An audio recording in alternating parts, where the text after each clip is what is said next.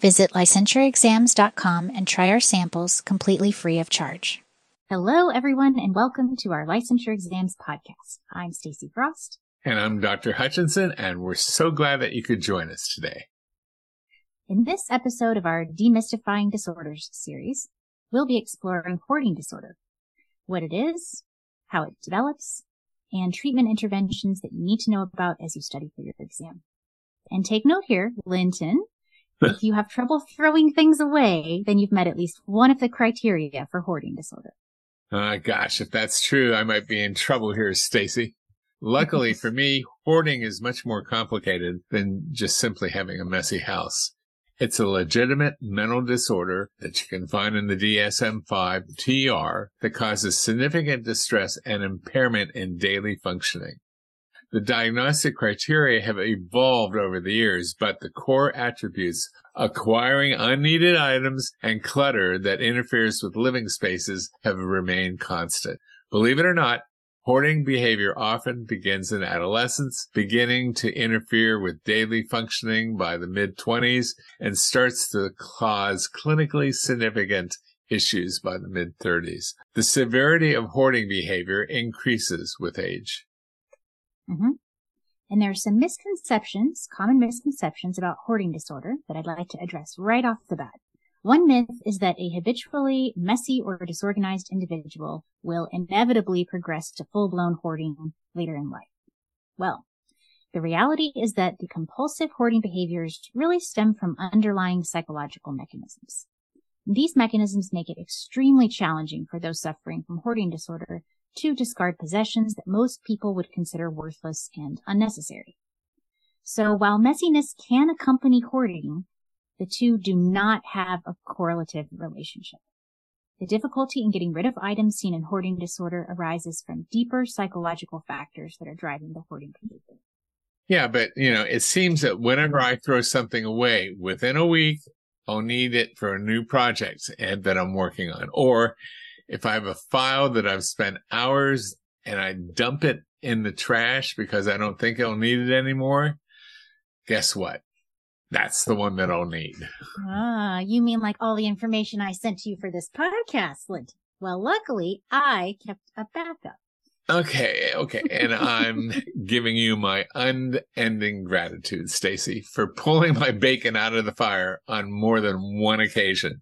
But I'm afraid Beck would definitely agree with you on this one. She's positive that I'm a hoarder. Just because my office looks like it's been ransacked by thieves looking for my antique toolbox I hidden behind the mounds of toilet paper, which I wisely collected from Publix when the pandemic hit a few years ago. Linton, I think Beck might have a point. But let's explore a little bit more before we draw any conclusions. Okay, so hoarding disorder can be caused by traumatic historical events like, let's say, for example, the Great Depression or a pandemic. While such experiences may contribute to hoarding behaviors in some individuals, hoarding is a complex mental health condition with many contributing factors, and these include genetic vulnerabilities, differences in brain function, as well as cognitive and emotional regulation issues. There's no clear scientific evidence that traumatic historical events or scarcity alone directly cause someone to develop a hoarding disorder later in life. The development of hoarding is influenced by a combination of biological, psychological, and environmental factors over one's lifetime. Wait a minute here, Stacy. Some of us like to collect things to preserve them for future generations, like my Rook collection, or my Santa collection, or the light bulb collection, or the Susan Bach pottery collection. Well, you forgot to mention your meteor collection, that Shirley Temple collection I remember you getting, the Nativities collection, or the 45 records from the 50s downstairs. Not to mention all that stuff you've got in the attic, Linton, like all those outdated computers that you saved. I think the last time I was up there, I think I even saw an Apple computer from 1984. Well, I'll have you know that antique 1984 Mac computer should be worth something by now. Well, sure, if it worked. Well, yeah, sure. If I can fix it, if I just spend a little less time doing podcasts. I think I've made my point here. Well, moving on. Let's talk about the diagnostic features of hoarding disorder and not just someone's opinion. Mm-hmm. At its core, hoarding disorder involves the persistent difficulty of discarding or parting with possessions, regardless of their actual value. This leads to an accumulation of unneeded items, even free things like junk mail or grocery bags, excluding, of course, those cute little Thanksgiving salt and pepper shakers shaped like turkeys that I had to add to my collection this year. Shopaholic behaviors are common beyond what can reasonably be used or enjoyed. Clutter piles up throughout the client's home. Beds, floors, tables, chairs, countertops, the attic, and the number one closet. Exactly how many closets do you have there, Linton, where you have to start numbering them? This is starting to sound like my house. Minimalist, I am not. I've got a lot of collections, Linton, just like you. Shells, rocks, feathers, teacups, fabric, gnomes. Oh yeah, not to mention a lot of glitter. Really? Your glitter collection is beyond belief. Yes, I'm leaving trails of it in the house. And really, I've barely touched the surface here. And I'm not planning on parting with any of this stuff anytime soon. How is that different than hoarding? Well, that's where the next key criteria comes into play. Can you still use the areas in your house the way they were intended to be used? Can you sit in your chairs, cook meals in your kitchen, use your bathroom, or leave your house quickly if it was needed? Yes. Okay, that rules out hoarding disorder for both of us. We're clear. Okay. A client with this disorder accumulates so much stuff that it congests their living areas and prevents everyday use of that space. And it's not just limited to the house.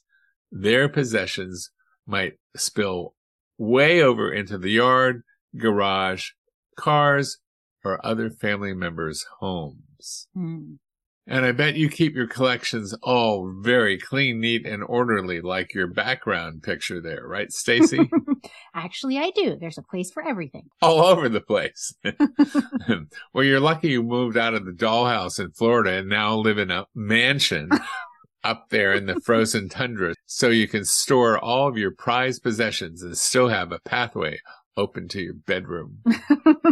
Well, pretty soon we're going to need to convert the attic so we can make room for all the holiday decorations I'm planning on festooning around the house.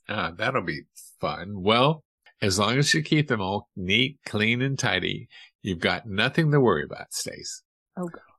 One of the notable features of hoarding disorder is a high level of disorganization, putting things in places where they don't belong and mixing items that don't go together. It's not about collecting or displaying possessions in an orderly way. Clients with hoarding disorder struggle to categorize, file, sort, or keep track of possessions. Well, I definitely don't have a problem with that one. Growing up with a mother from Germany taught me early on to keep things in order. When I was a kid, Linton, I don't know if I ever told you this, but what? I even arranged my Beanie Babies by species. No, come on. All the bears in one pack. I'm not joking. Man. The sea creatures were in their own little pod. The exotic birds, together in a flock. Yeah. Well, here's a question for you, Linton. What happens when a family member puts their foot down and says, enough is enough, it's time for some spring cleaning? Glad you asked. A client with hoarding disorder will often become very highly distressed and emotional when faced with discarding or letting go of possession. You've heard comments like, I can't throw that out. I might need it someday. I say that all the time, really. Or get rid of those newspapers. Feels like I'm erasing part of my history from my memory. What if I need to refer back to an article someday? Obviously, it becomes a logic-free zone. Right. And that's a common misunderstanding that friends and family have, thinking that their loved one is just being illogical or stubborn about letting things go. But as you explained, their distress and attachment stems from real psychological issues. Family involvement is essential, but forcing cleanup rarely works long-term if the client's core issues go unaddressed. And remember that elders may display more severe hoarding as they acquire and save more over their lifetimes. Watch it, Stacy. Hoarding does not spontaneously resolve on its own without treatment. It is considered a dysfunctional across situations and all life stages. Some individuals in their early 30s are just as acceptable as someone in their golden years. Very nice. Which brings us to treatment interventions. Clients cling to possessions based on exaggerated fears of losing information, memories, or resources tied to those objects. And your favorite, Stacy, cognitive behavioral therapy, is specifically tailored to treat hoarding and considered the first-line treatment to employ. CBT helps challenge beliefs that drive acquiring and saving behaviors which teach organization and decision-making skills. Mm-hmm. And exposure and response prevention is another approach that involves gradually exposing the person to the anxiety of discarding items and resisting the urge to acquire and save. This helps the person to learn how to tolerate discomfort and make progress in decluttering. And motivational interviewing techniques can help build insight, willingness to change, and commitment to treatment goals. This client-centered approach explores ambivalence around letting items go. Gotcha. So you know how much I love specifiers, right, Linton? Well, is the Queen British? Is rain wet? Of course I do. Well, you just reminded me when you mentioned using motivational interviewing to build insight that there are some diagnostic specifiers for hoarding disorder. And I guess you're going to tell us all about them, aren't you? Well, I think telling our test takers about them is really important. The specifiers for hoarding disorder that I want to mention here concern the client's level of insight. Okay, I think I know where you're going with this. For example, a low level of insight can be a treatment barrier, right? Exactly. So the specifiers for hoarding disorder that deal with level of insight are with good or fair insight, where the client recognizes that their beliefs and behavior are problematic, with poor insight, where the client is mostly convinced that their beliefs and behavior are not problematic, and with absent insight / delusional beliefs. This is where the client is 100% convinced that their beliefs and behaviors are not problematic. There's nothing to see here, no problems. So what about the with excessive acquisitions specifier? Oh, tricky. Yeah. Well, the excessive acquisition specifier indicates that the client has difficulty discarding possessions accompanied by excessive acquisition of items that are not needed or for which there's no available space. How would your treatment plan look for a client who has good insight versus a client who has absence of any insight? Good question. So for a client with good insight, you can move more quickly into interventions like cognitive restructuring to challenge unhelpful thoughts or exposure therapy to reduce saving behaviors. And the client really, recognizes the problem and they're on board with treatment goals. But for a client with absent insight or delusional beliefs about their hoarding, the first priority really needs to be on developing that insight. And you could consider taking a motivational interviewing approach to first work on building trust, express empathy, raise awareness, and stimulate ambivalence about their beliefs. Only once you've made some progress there can you start to explore any skill building strategies. Yeah, that makes sense. You have to first meet the client where they're at. Forcing change with the client who lacks insight will likely damage any therapeutic relationship you've built with them. So slow progress is better than no progress. Exactly. Remember, the hoarding behaviors have developed over time, so it's going to take some time and patience to really work on reversing all of that. That's a good point.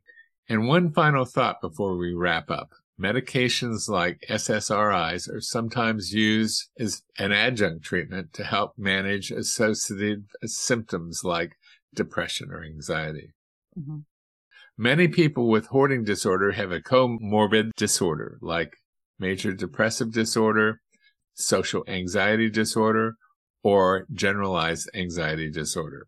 As a therapist, making medication recommendations is beyond your scope of practice. Still, you can provide the client with a referral to a psychiatric evaluation to determine if medication would be helpful. All right, so here's a quick recap of what we covered in this episode on hoarding disorder and what you need to remember in your noggin for the exam. Hoarding disorder is a legitimate mental disorder, and it's not just about being messy or disorganized. it causes significant distress and impairment in daily function. Psychological factors like genetic vulnerabilities, differences in brain function, and emotional regulation issues tend to drive hoarding behaviors. Diagnostic criteria involve persistent difficulty discarding possessions, acquiring unneeded items, and clutter that interferes with living spaces. Clutter accumulates throughout the home, and possessions are disorganized, preventing the normal use of spaces. Individuals become very distressed when forced to discard items. Attachments are based on exaggerated fears of losing information or resources. Treatment often involves CBT to challenge acquiring and saving beliefs, exposure and response prevention, motivational interviewing to build insight, and medications for comorbid disorders. Diagnostic specifiers indicate the individual's level of insight into their condition as problematic or not, and this impacts the treatment approach. Well, until next time, remember, less stuff, more happiness. It's in there. It's in there.